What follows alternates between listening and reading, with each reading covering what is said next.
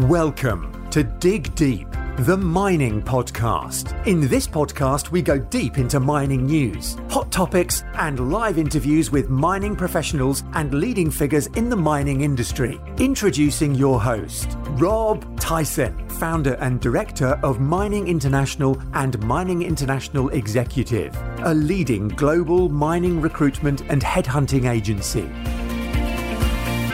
Hi mining community, welcome back to another episode of the Dig Deep, the mining podcast. And today's guest is Paul Newman, who's the founder and CTO of Oxbotica, a startup company that has grown through to be one of the world's leading automotive driving software companies. They build software for real world applications, drawing on principles of physics, robotics and maths, AI, and heavily involved in the mining industry. Paul's a creator, pioneer and innovator of autonomous vehicle technology. He's the CTO of Oxbotica, also holds BP, the chair of information engineering at the University of Oxford, and he's also the director of Oxford Robotics Institute. I thought it'd be good to get Paul onto the podcast to show us a little bit more in depth around the technological advances in automation within the mining industry. So let's get straight into this and welcome Paul to the podcast. How you doing, Paul? I'm doing good. Thanks, Rob. Thanks for having me. No worries. Appreciate you taking the time up to give our audience a little bit more in-depth knowledge of obviously around your specialisation. So before we kick off, can you give our audience a brief background of yourself, how you obviously got into robotics, maybe from when you started studying at university, and just a brief overview of your career? Yeah, sure. Well, thanks very much for that. So I'm Paul Newman. I'm the CTO and founder of Oxbotica, and I'm a field roboticist.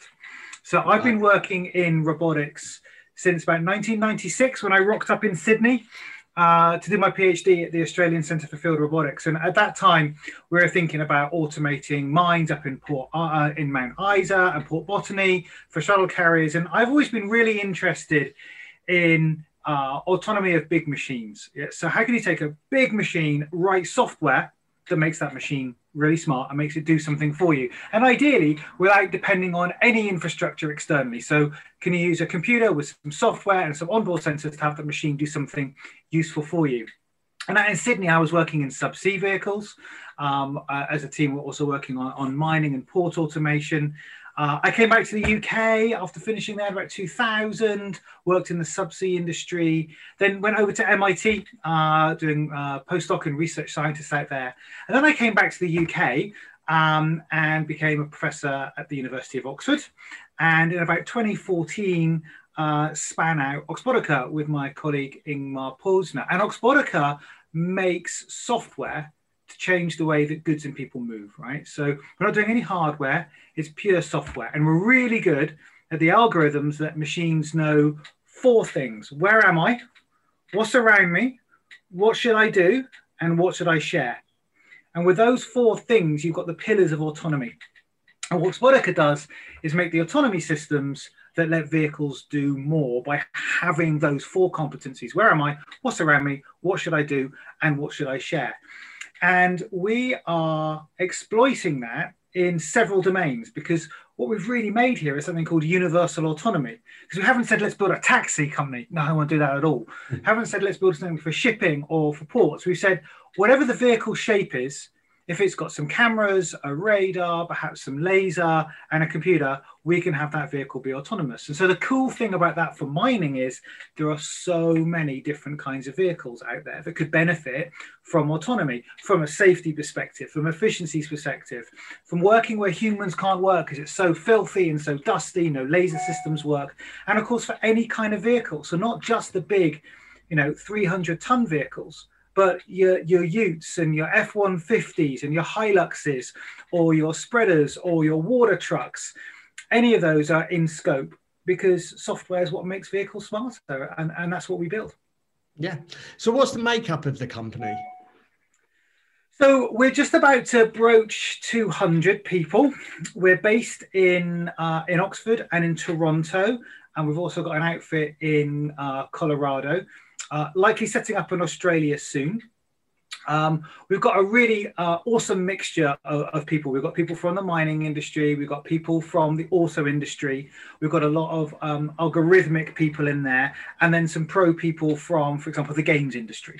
So the games guys make our simulators. So we've got a really nice full body physics simulator where we can simulate data from vehicles, interactions with vehicles, run autonomy in the loop, load data in from mine sites, and then run autonomy in it as well. So it's a really interesting mix, the kind of people that we've got. We've got some, but fundamentally, I guess you would say we've got software engineers, systems integrators, and then testers. Okay, and we do have a fleet team who are awesome. We have a small fleet that we run on different kinds of vehicles, but fundamentally what we sell and license is the software that lets your vehicle do more. And here's a really cool thing, right? Because it doesn't have to be full autonomy. It doesn't have to be driver out, right? It could be, I would like to be able to see better through dust using millimeter wave radar. I would like to be able to not have to use a GPS to know where I am. I would like to know that there's something in front of me before I start my truck up or before I reverse. I would like to be able to differentiate between, I would like to be able to know that the burns are eroding. I would like to be able to know that that pothole is changing. So the interesting thing about our product is that you don't have to have the whole thing. It's designed to be modular. So you can take parts of it and it's super low energy. So we thought very hard about that because it's a really big deal, right? To say, have the whole autonomy system, the whole stack, including the mine management, the FMS, that's too much for some people. So it's interesting. We sometimes think about this thing as being a Russian doll, that they've got the full product, this is everything, but then you can take the dolls apart and there's more smaller parts inside. And an interesting thing on that is, I think that's really important when we start thinking about open autonomy, which is what we're working with Wenco on, in that we think that you should be able to sensibly ask to have different components of the next gen vehicle software, and vehicle integrators should be able to put those things together in a way that works for them. So we would like to have the perception system that combines computer vision and laser, or computer vision and radar. I would like to stick that with a vehicle controller from company foo. We think that's really important. So we're very open about the interfaces between the software components as well. So we're very happy to share, here's how you interface to that. This is the data that it sends. This is the data you must send to the vehicle planner. This is what it sends back. These are what log files look like. And we're very up for sharing that as we build an ecosystem. So we think that's a really fantastic way to have the future of autonomy, because there's so much variation. There's so many different kind of mine sites. Like there's so many off-road sites. I mean, we're not just talking about mining here, we're talking about anything off-road. There are so many variations of vehicles and interplays and sensors, and it just seems so sensible to be able to offer people the ability to build their systems. And of course, we'll get in there and help say, actually, you should architect it in this way from the safety perspectives. Of course we will, but we're trying to say there's a third way. You've already got the vehicles, you've got the site, you like your vehicles, they're working for you. Would you like those vehicles to do more for you? Would you like them to be safer? Would you like to be able to run them cheaper? Would you like to not always have to have a driver in there? Would you like to have greater flexibility? And our answer to that is yes, you can. Talk to us about that as part of an ecosystem. So that's kind of our play. That's kind of our vision. Yeah, no, it seems very complex. So is your software, obviously your software goes into vehicles. It also may come from a centralized point, i.e. you've got an office that has a centralized point and all the software is out in the vehicles. Does your software go into any other types of equipment other than vehicles? Well, we have a cloud-based offering. Yeah. So we call the vehicles the edge, right? Because they're out there and there's the compute. But we've got a whole suite of software that is about how do you manage and deploy and learn from autonomy deployments, right? So in there would be the simulation. So I've got my mine site, load the topography of that thing in, load the appearance and say, okay, here's how my autonomy system works here. There was an incident, stopped, replay it, that's all there. We've also got the data ingress facility as well. So how can you interface to whatever autonomy system that you want and ingress all that data, manage it, label it, learn from incidents, and that taps into the insurance side of things as well. So in the sense that, yeah, it does, because it goes into computers on the vehicles, but then there's also a cloud-based edifice around it as well. And that, for example, is where we interface to an FMS. So, with our friends at Wenco, they're controlling vehicles from Canada, and our vehicles are over here in the UK, and they can't tell the difference if it is actually our simulator running the mine or actually our vehicles out in a quarry. So it's the same thing. So that's kind of cute. And that's done through our cloud interface. Yeah. Obviously, you're talking about mine operations. Is your software used in, say, early exploration? And do you have sort of products and services, or your software goes into... no, not so much. No. Okay. I mean, mostly we're talking about, and I can't tell you who we're working with, but we're contracting with several players at the moment. And that's about for operations mostly. So less. Okay. I mean, and that's just simply because they're where their interests are. I mean, if you wanted to have a smart vehicle, then our software would work for that as well. And we would stand up a team dedicated to each partner. So we've got this idea of one. We have one product, right, which is the autonomy suite. Okay, and then for the different partners and different routes to market, we stand up a commercial team around them, but it's the same product. And here's what's really amazing. The software that we run in quarries or mines is the same software that we're running around central London. Right, okay. It's the same thing, right? Yeah. Because it's got to do the same stuff. Where am I? What's around me? What should I do? Now, so turns out that, East London's a lot more complicated than some of the off-road sites, but you still got to do the same stuff, right? You still got to be able to perceive in crappy conditions. It's busy, although mine sites tend to be less busy than central London, but it's still the same thing. And here's what's really amazing is we can take the learnings that we get from running on roads. For example, we are now a supplier for autonomy system for shuttles in cities, right? Same problem, low energy, fairly slow speed. We can take those learnings and directly apply them to the mining problems, right? So that's quite interesting. Still got to predict where things are going to be in the future. Don't need HD laser maps. Some big things. You don't need to have those lasers. I think, and vice versa. The mining stuff feeds into the on-road stuff, and that's because we see this as the same problem space. Now, what we don't do, we don't build any vehicles, so we don't do any hardware, but we do have partners we work with, for example, can do the drive-by-wire kits. And actually looking ahead, we think that vehicle manufacturers will start to make drive-by-wire available as interfaces. I mean, this has happened in the port industry already, where suppliers of vehicles have interfaces that allow the vehicles to be talked to. So we think that's likely to be possible. And the retrofit market as well is quite substantial. People have bought vehicles, they're doing okay. Let's try and make them smarter, and let's try and make them safer. Yeah. So mining is obviously one of the earliest industries to adopt automotive solutions.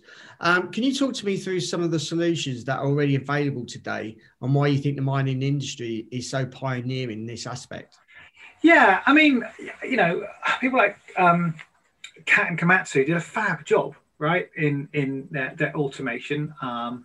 It's been around for, well over a decade now. Often laser-based with Velodyne lasers and GPS-based. And I think what's great about that is it made it clear there were advantages for having autonomy. Like, be that from the efficiency, not just in terms of like driver out, but if you know where your vehicle's going to be to a meter to the second, there is amazing things you can do about optimization. If you want to have the vehicle underneath the shovel at the right time, so it's not just hanging there waiting for someone, these are good things to do. And there's obviously improvements in safety. But I think what that is, that's like a giant Russian icebreaker saying this is possible, opening up the playing field. But then when you look at all the other vehicles that are there are so many different kinds of vehicles. And if you think about really mining being just a giant logistics outfit, just moving atoms, right? Moving atoms at the right time between places. There are lots of types of atoms you need to move. It's not just rock atoms. And you could move them in different shapes. You can have different sized vehicles. And I think when you look ahead, and we're seeing people talking about this, is if there weren't, if you could have different forms of driver, and one of them being a digital driver, you might completely change the shape of the vehicles. You might say, well, instead of big vehicles, I'll have N smaller vehicles that have commercial off-the-shelf components. So they're cheaper to fix. The tires aren't so expensive. I think you can open up, and there's a there's a potential for revolution coming in all vehicles doing more in heterogeneous sites where you've got lots of different places, lots of different vehicles interacting with humans, and the vehicles themselves are smart enough to perceive properly. It knows it's a person, right? And it knows how people are going to move. It knows it's a car, and it knows it's reversing. It knows that this pothole is getting a bit thick, and you might need to drive at different speeds. It knows about fuel efficiency. I think that I really do think there's an evolution that's coming where it's not just a few players. You can have this open autonomy view, which is really where Wenco are really so energetic to work with about that. About there is so much to be done in autonomy in mining and off-road, and that will probably happen before you get taxis or your own personal car with no windscreen and no steering wheel. But the tech's got to be the same, right? Yeah. So what you mentioned is when you said about the vehicle will know whether it's a person, whether it's a car. Of course. Is that because it's built in to understand what a human does in terms of their movement and what a car does in terms of their movement? Yeah, absolutely. And what trucks do, and what they do when they're interacting, and what they do as a function of where they are, right? So that comes in. I mean, that's interesting, right? That sort of comes into the prediction side of stuff as well. So when an autonomous vehicle is watching the world, it can be 20 or 30, 40 different things moving around it. And for each of those agents, we call them, it has an idea, an ability to predict what it thinks they're going to be doing up to about 15 seconds out in the future. Right, so you can say, okay, so what do you think it's going to be like in 2 seconds' time? And so I think these things are here, but you get all the possibilities of it as well. So you say, well, this car, this truck, this person, this cyclist, this pedestrian might have moved off. They might have seen you. They might be interacting with you. Here are all the different possibilities. And that's the prediction side of stuff. And then the planner decides what it's going to do. Of course, the interesting thing is we want to be able to perceive the world in a safe way. So we want to be able to perceive, like, what am I seeing with vision, so cameras and radars, which just see through any weather condition, through any amount of dust, and possibly LiDARs as well. So you want to have all of those options available to you in multiplicity. So several cameras, several radars, several lasers, whatever you choose your poison to be, and fuse all of that information together to go, yeah, okay, that's the back end of a Hilux. Okay, and that truck is likely to be slowing down because there's a junction turning up. So I better start to slow down preemptively because it's not indicating yet, but it's likely to turn. Oh, it didn't turn, it carried straight on. Okay.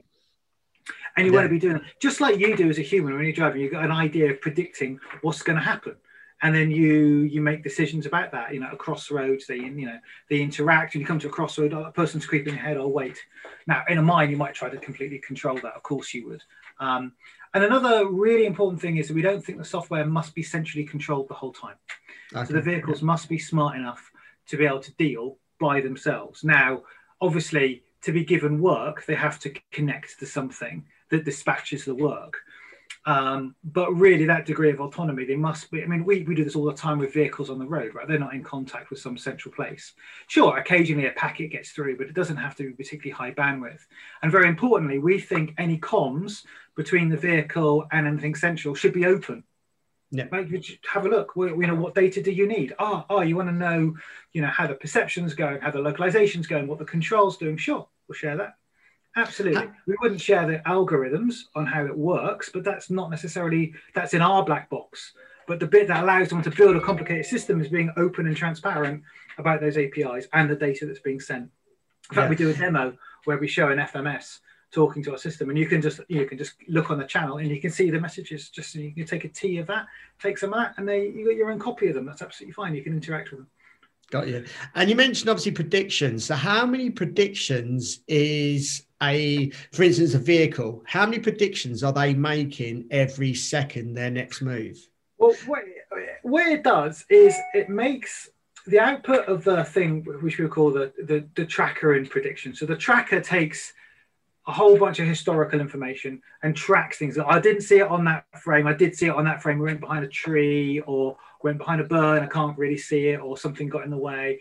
And it produces up, the tracker says, okay, from all the data that I'm getting every second, there's a thing, and it sort of identifies it as an object that's moving. And then the prediction unit says, okay, well, given that, what's it going to do in the future? And the answer to your question is, well, it's really infinite, because it makes the output of this thing makes it makes a piece of code that you can then say, what's it going to look like in 1.25 seconds? What's it going to look like in 1.3 seconds? And it updates, that's an object, a little bit of code that you can query for a time horizon, and it gives you uncertainties, right? And then that gets updated, depends, 10, 20 hertz, and another one comes out and goes, okay, I've got more information now. I'm going to upgrade that. Okay, now I think it's going to be doing this. And in that includes what kind of object it is, the physics of the object, how it's going to be moving. And then that gets computed with where you think you are in the world and the interactions. Like, oh, that guy's going to turn over there. It's going to miss that truck. So they are multitasking then? Oh, yeah. Oh, there's a lot going on here. Yeah. So, you know, it's, I guess I've been working on this for 25 years. Yeah, and, and then decisions about, complicated situations about what's it going to do. We have a facility where we'd call it remote authority, where if there's a situation that's what we call out of the operation envelope of the vehicle, so it goes, okay, so it has an envelope of decisions that it can make, because you don't want to making arbitrary things. You have to say, you can only do these things. You can change your speed. Maybe you can move 2 meters to the left or to the right. So say the vehicle goes, okay, something really strange has happened here. It will, what it can do is it can ask for remote authority for a human to say, do you give permission to solve the problem, right? And that's quite an interesting for safety as well. So let me give you an example. Say the vehicle on road has come up to a really, really busy junction, right? And traffic is absolutely flying by, but one of the cameras maybe is degraded, maybe. So the vehicle might say, I think I know what to do here. I've got a plan, human, do you give him permission? So that allows humans to be called in to give authority. You don't need that all the time, but that's a really important part about thinking about how do you work with these machines whilst they're imperfect, because there isn't a perfect autonomy system. No one really believes that. We're practical people, right? We think it will get better every month. And one of the things that we really, really stress is our update rate. So we try to update our product 4 to 5 times a day. Right? So our complete cycle, and then going through testing once a week. So we are going to go to the market and say, one of the things you get from our software is the rate at which we will change it to adapt. Right. So as it gets out there and you find that there are extra functionalities that is needed, there are situations where you want to learn, there might be in a mine in Chile or one in Canada, and something interesting happened, you go, oh, we can learn from that. We're not allowed to push out a new change, having gone through all of the testing. So we borrow there very heavily from the software techniques for development from software giants like Amazon and Google. So we model very much our update cycle on that, rather than necessarily an automotive way of doing it, or perhaps a mining way of doing it. And the interesting thing, how do you get the safety in there? So what's the safety design for the safety for the testing? How do you do that evaluation? And that's interesting for us as well. When you mentioned about asking for human intervention, does that mean that process slows down then? But what happens if the decision needs to be made quickly and you're waiting for a human to acknowledge that? Yeah, I mean, look, so what I'm talking about there is I'm talking about the practicalities of how do you have a hybrid system where the human is remote and the machine is remote as well. So they're not co-joined. You want to have the human involved almost never. That would be the idea, right? But for the case where there is a difficulty, you don't want the human to be deciding what to do and remotely controlling the thing. You want it to very quickly go, I'm okay, I think this is what you want me to do. Yes, no, go. So what I'm saying is that we've thought about the whole system of humans plus machine to make it viable such that you can rapidly get to the kind of operational performance that you need. And obviously you'd want it to not stop at all, but it would be daft to put a system out there that says, it's perfect. It will never, ever need a human. And we know that's not true. If you look at the autonomy systems out there at the moment, they have remote operators using MindStar where you get interventions. And the goal of autonomy is to push that to the floor. But as you start to get into more complicated environments where it's not just in the main theatre, but perhaps moving around storage and going and getting parts and water, you've got a whole flotilla of different vehicles that are moving. And so I think the point here is we've thought about how does this work as a system for people and how do we support doing that. And we always work in partnerships. So it's not a fire and forget thing. Yeah. What solutions do you specifically offer in the mining automotive space? Okay, so what's interesting about Oxbotica is you can go 1-800-Oxbotica. We go, hey, how can I help you? What parts of an autonomy system would you like? So the fundamental solution is called Selenium, and that's our autonomy stack. And our cloud-based solution is called Cesium. So we have Cesium and Selenium. Our products are always named after elements in the periodic table. And we will then have a conversation with a partner. Say, okay, so what are the components you want? Are you interested in full autonomy? And almost always people say yes in the end, but would like to start with a program where we work through safety, augmented humans, part-wise autonomy, different vehicle types, light vehicles through to the heavier vehicles. And so the single product is Selenium, but you can take it apart and have a component. So we're talking to someone at the moment who wants to have the perception system for autonomy, okay? And they will build another autonomy system or put some pieces together with other parts there to do that. And someone else is saying, actually, we'd like the vision-based localization, perception, and the radar. We've got someone else who's saying, we'll like the radar. And again, they're all components of this bigger product. So if you like, you can think of it, you can kind of think of it like a Microsoft offering, right? So if you're a big business, you can take the Microsoft 360 offering, and then you might also say, well, actually, I also want to have distributed Word and distributed Excel and PowerPoint. And so you can piece together the solution that you want. Fundamentally, there's an offering from Microsoft that's a horizontal play. And you can say, I'd like the mail server with it as well, or I'd like to have a cloud offering and collaborative presentation making. And ours is a very similar model. So we have a horizontal play of software that provides autonomy, and then it can be customized and sold in whatever shape a particular customer wants. And then we offer an upgrade path through as new stuff comes through. And all the time, what we offer is we're working on the on-road domain as well, for providing shuttles for autonomy and delivery on-road. And everything that we learn there comes through into the mining offering because it's the same thing. And that really is unique in doing that. So we get all the benefit of all of the people that we're working with, all of those domains going in to make our single product better for everybody because we believe in universal autonomy. Yeah. There's not a mining solution. There is, where am I? There's not a mining solution. Do you see what I mean? Yeah. So what industries, and I'll take it it's probably mining, are being more receptive to you, and what industries are pushing back, and why? So we've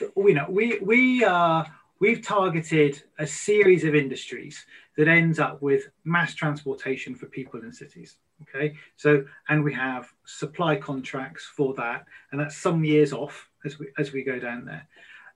Everyone off-road is interesting. So, for example, BP is one of our investors, and they're super interested in autonomy and for safety and for monitoring in their off-road sites. So be that their refineries, their processing plants, the wind farms or the solar farms, there are many vehicles moving around there that could become safer, lighter, cheaper, less CO2 for doing that. So that's really interesting. So everywhere you think, I mean, genuinely, everywhere where there's a multiplicity of different kinds of vehicles moving things around, there's an appetite for, could that vehicle look quite different if it didn't have to have a driver? Could it be cheaper? Could it be safer? Could it have less emissions? Can I have greater flexibility? Can I be more precise about where it's going to be? And truly, I say to you, every single industry we've looked at, someone has said, yeah, that sounds like, of course, we want to move stuff in a different way. And it's software that's going to make these things move in a different way across the board. You know, we were autonomous at Heathrow Airport 4 years ago, which was really amazing. So it was great, you know, airside with vehicles moving around there. We've done some ports, and we're doing some more ports now. And again, we can do this because you might be going, how can they do all these things? Well, we can do it because it's the same software. Like Microsoft don't write different software for accountants. Windows is the same if you're an accountant or a dentist. No. It's the same thing. Yeah, you might stick different data in your spreadsheet, but it's the same thing. Yeah. What benefits does Oxbotica software and autonomy in a wider sense bring to the industry? Well, I think I think the simplicity and the openness of it. So the fact that it's modular, that you don't have to have the whole thing, that it's a software. You choose the vehicle, you can choose what bits you want. That's really very unique. You can't be very unique. You're either unique or you're not. It's unique. We are low energy, so we don't need huge GPUs. Our target is just a few tens of watts for the whole autonomy system. The perception system runs on under 30 watts, and the radar runs on a 1 watt processor. So we really think very hard about that. I think the fact that we're a horizontal play is attractive because it's all vehicle types, and we work with partners to help them automate their kinds of vehicles. I think we've got some very interesting things in terms of our AI as well, and our way that AI interacts with the safety. So it's not a pure AI approach. We've thought very carefully about what does it mean to have a safe architecture here with different kinds of sensors. And then I think what's really knockout is the way that we can then take the compute on the edge, and we can use that with our cloud-based offering to do the simulation, to do, for example, data generation. So I can show you pictures of mines where we've got images of vehicles in there that are totally synthetic, that we've never made up. We've been to a few, we've then learned from there and said, okay, so now we can generate images in this situation, in torrential rain, in dark, where we got flare. So that allows us to accelerate the testing loop as well. And actually, so we call that data expansion, because you're not going to get the safety by running just waiting to run 10 million miles. You need to do, if you're going to be releasing software and upgrades very quickly, which is what the industry wants, to be responsive to that, how do you fold that into the safety? So we're developing some really interesting IP around that as well. Yeah. How easy is it to implement this software into a company or into a vehicle? And then also, how easy is it to actually use, and for a company or employees in a company to actually use the software? Yeah. Okay. So that's a great question. So we provide software and we team with partners who want to put this onto their vehicles. Typically, there is an engineering company, there's a cohort of engineers inside the business that wants to do this, right? Because it's a fast moving area. So it's not like we email you a CD and then your vehicle is autonomous. There's more to it than that. But where do we join the vehicle? We join the vehicle just above the canvas. So just above the fly-by-wire where we go wheel count, steering, are there. And then we leave just in the cloud where we say, okay, the vehicle is here. What would you like it to do? Right, which is where we can attach some FMS. And we can do anything in between there in different amounts. We don't mind what kind of compute architecture it works on. It doesn't need to be a particular kind of computer. It can be an x86 or it can be ARM-based. Doesn't need big GPUs, depending on, if at all, if it needs any, depending on what you want to do. And then we have a team of people that will help integrate that and build that program for autonomy. So we are program oriented, and that it is new technology. It is going to change the face of off-road autonomy. And so every customer is a partner. And we say, okay, so we've got a program to do this together where we'll go through steps, find out where both sides need to expend some effort or where it's going easier, and get out into proof of value sites. So that's how we work. So easy, yes. Fire and forget, no. But that's not really surprising, given that you would work inside programs, because you've got to think about the whole thing as a system, right? So from the safety perspective, it's the combination of redundancies, both in hardware and sensors and compute and actual environment and installation. So you've got to think of it as a system, which you have to consider the safety for as a team. Yeah. So would you, obviously, like you said, you go in, implement the software. Do you sit with them for a period of time, or is this ongoing? And especially if it's a bigger company, they may want upgrades, they may want to do different things. Do you then sit with them permanently to make all these necessary changes? Yeah, that's right. And we build, in the end, we would want there to be no Oxbotica employees helping, because that's the idea. We want people to be able to run it by themselves. But during the programs, yes, we have engineers that support, the flow, installation, configuration, and iteration of that software. And of course, one of the things we look for is, look, we will iterate this with you. right? So you will get the benefit of this updating as fast as we need to do, which is what a scale up can bring to this, right? So the way in which we can develop in software is so different from what people might be used to. That's an advantage for the speed at which we can do things. Yeah. I've seen that you've obviously, and you've mentioned you've partnered with companies such as Wenco and BP recently. Can you tell us a little bit more about what you're hoping to achieve through these partnerships and what are the next steps? And I can't, sadly, I can't tell you the other ones, but those are the ones that there'll be more very soon. Right. Well, BP were the lead investor in our Series B. They have a giant vision for making places safer to work in, lower CO2 emissions, and changing the industrial workplace. So they have many, many off-road sites, be that refineries, wind farms, solar farms. And they also have a view to the future of cities as well. So they're thinking about what does it mean? What do future cities look like? What does BP as an energy provider, perhaps as a big player in mobility, have there? So they've got the now of industrial autonomy and the future of cities will change. And they'll be part of that.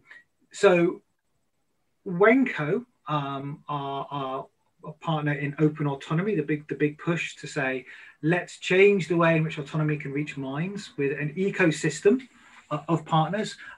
Wenco's FMS is deployed in I believe well over 100 sites, and Oxbotica is interfacing to that FMS to provide autonomy in our vehicles or vehicles of some of our partners as well. And it's interchangeable. So, and again, that's using the open autonomy paradigm. So we literally joined up their FMS with our Cesium, which is our cloud-based infrastructure. And it wasn't many days to do that. And that FMS was then controlling our vehicles. And for example, we're thinking about delivery. There's a different business with a different FMS equivalent. They're not called FMSs in those places. Again, to the same substrate. So that's interesting in terms of, and the fact that we're working in multiple verticals. So we think of ourselves as a horizontal in software, and we intersect with different verticals, be that mining, be that ports, be that airports, be that a parcel delivery. The fact that we have those interactions keeps us honest about universal autonomy and those open APIs and how easy they are to use. And it's a really challenging but a really vibrant place to be working. So we really believe that you get the best for autonomy. But I'm not saying that this autonomy is always on this kind of truck. That's what we developed it for. You're surely going to learn more by saying all the hundreds of thousands of miles that are driven in all different domains. There's something to be learned there from all of them. Yes, certainly.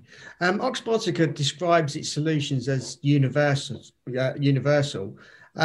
What does this mean, and what benefits does this approach deliver for your clients in the mining sector and beyond?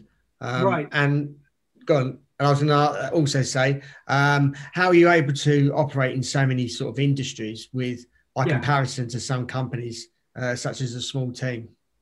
Right. So let me answer that last one first. So we're a software play. We're not doing any hardware. So we're not trying to build our own vehicle types, and we're not trying to be a B2C. So we're not trying to build a fleet of taxis, and we're not trying to build a whole bunch of mining vehicles.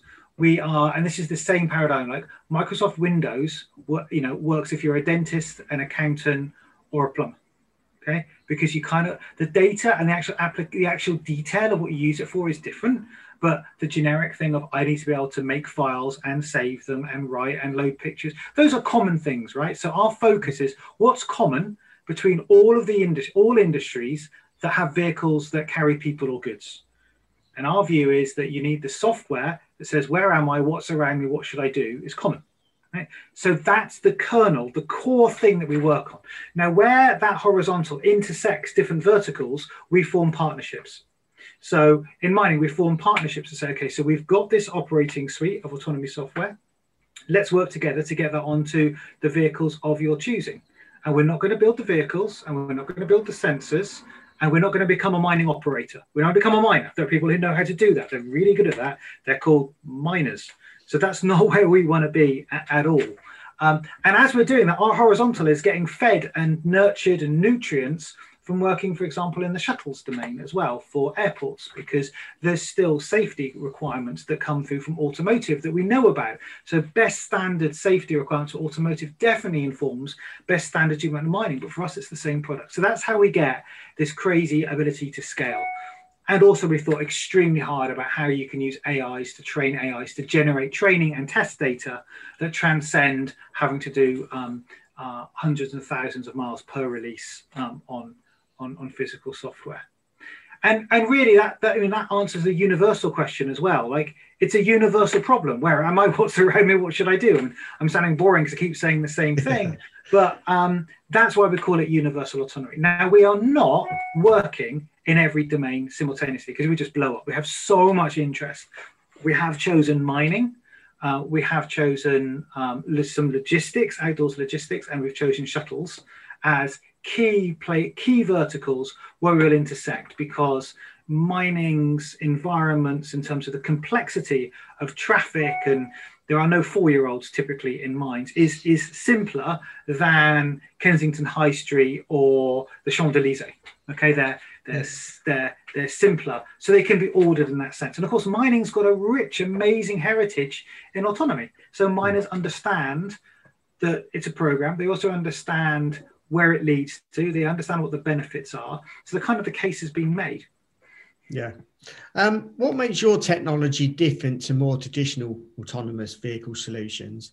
And what's the importance of your software being sensor genistic and not reliant on external infrastructure? I just wonder if you can explain that in more detail.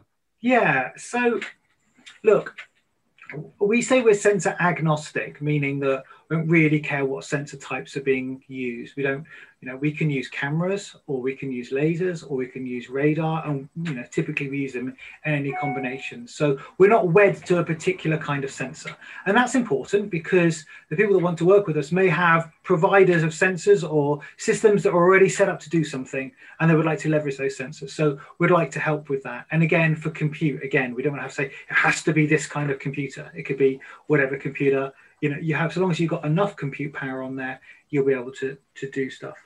I think that is a differentiator. Again, the differentiator is it's not monolithic. You can have components of it. Our freedom from GPS is important. So we're not dependent on a GPS to know where we are at all. Obviously, if you've got one, you can use it, which means we can work underground. We can work at cliff edges, at cutting faces, where we don't need to have line of sight for the sky. And we can use that using different modalities as well. And we don't need to have HD laser maps. So, for example, the radar maps are only 10 megabytes per kilometer. So there's a big change there. And then coming back to the cloud stuff, the fact that we have this integrated suite of software, again, with a simulation that can simulate laser data, vision data, run autonomy in the loop. And when you combine that with our ability to synthesize test data, which is really important. So we can say, okay, here's a mine. I'm going to synthesize a scenario. And I'm going to then say, that was interesting. Give me 10,000 copies of that in different variations. That can go in part of my test rig. We can say, okay, so here's a cliff face. Here's part of a city. Here's part of a town. Here's part of a refinery. What does this look like in pouring rain? Let's just text the perception systems against that. Is an interesting proposition in terms of our ability to scale, to do testing in the place of interest, in that particular theatre of operation, in that mine in Chile or Canada. Let's have a go and see what this perception system would be like in conditions we've yet to experience. Yeah. What are the next steps for the technology, and how do you see Oxbotica involvement and influence developing in the mining industry? Yeah, so, thanks to our partners, you know who you are if you're watching, as we move out. They are routes to market. We will be carrying on with the strengthening of that product placement and its use out there, getting those miles. We'll be growing. We'll be growing out in North America. We might set something up in Australia soon as well. And really, like our strength comes from the people and our partners that we're working with, for example, Wenco and our friends out there. As we grow, connecting that FMS with our autonomy system and deploying it in as many ways as we can in those right partnerships. People who say, look, we know this is coming. We want to be market leaders. We want to be at the front of this. How does this work? How can we attach to a scale up with the kind of energy and the expertise and the openness and the rapidity of iteration that Oxbotica provides? We want to hear, what do you, as a user of autonomy, as an operator of a site, want from your autonomy system? Tell us, and we'll put it in there for you. As easy as that. Well, yeah, that's what people want, right? And it's software, so it doesn't have mass. So we want to have that conversation, and we are, agile enough to do that. Yeah. Paul, really appreciate your time. Providing this content. You can tell how passionate you are about this, and I take it. Obviously, you're driving the company forward. You from just doing this interview, I can see how passionate you are about this, and how you can develop and how you can help mining companies implement this software into their automation, and obviously make it better, make it safer, more cost effective. So really appreciate you. It's been a pleasure being here. And thanks for your question. It's been great. Yeah, no worries. If our audience wants to reach out to you, how can they go about doing that? info@oxbotica.com or email me. I'm Paul@oxbotica.com. Yeah. And are you on any social media channels at all? Oh, yeah. We're on all of them. Just look up Oxbotica and you'll see those hoops of hope. That make there you go. Yeah, as you can see in the background, for those watching on the video, we'll put all those in the show notes accompanying this podcast and YouTube video.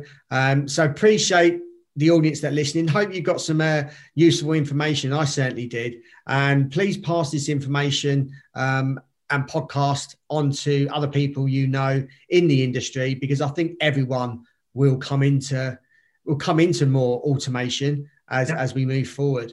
So it's going to involve more of our automation is going to be obviously more part of our lives, not just socially, but also obviously in the workplace. So please share the video, like below, and again, podcast listeners, appreciate if you can tell your friends, colleagues, family about this episode. I'm sure they'll be willing to listen to this and know more about automation. So, Paul, really thank you for your time. Pleasure. And until next time, happy mining.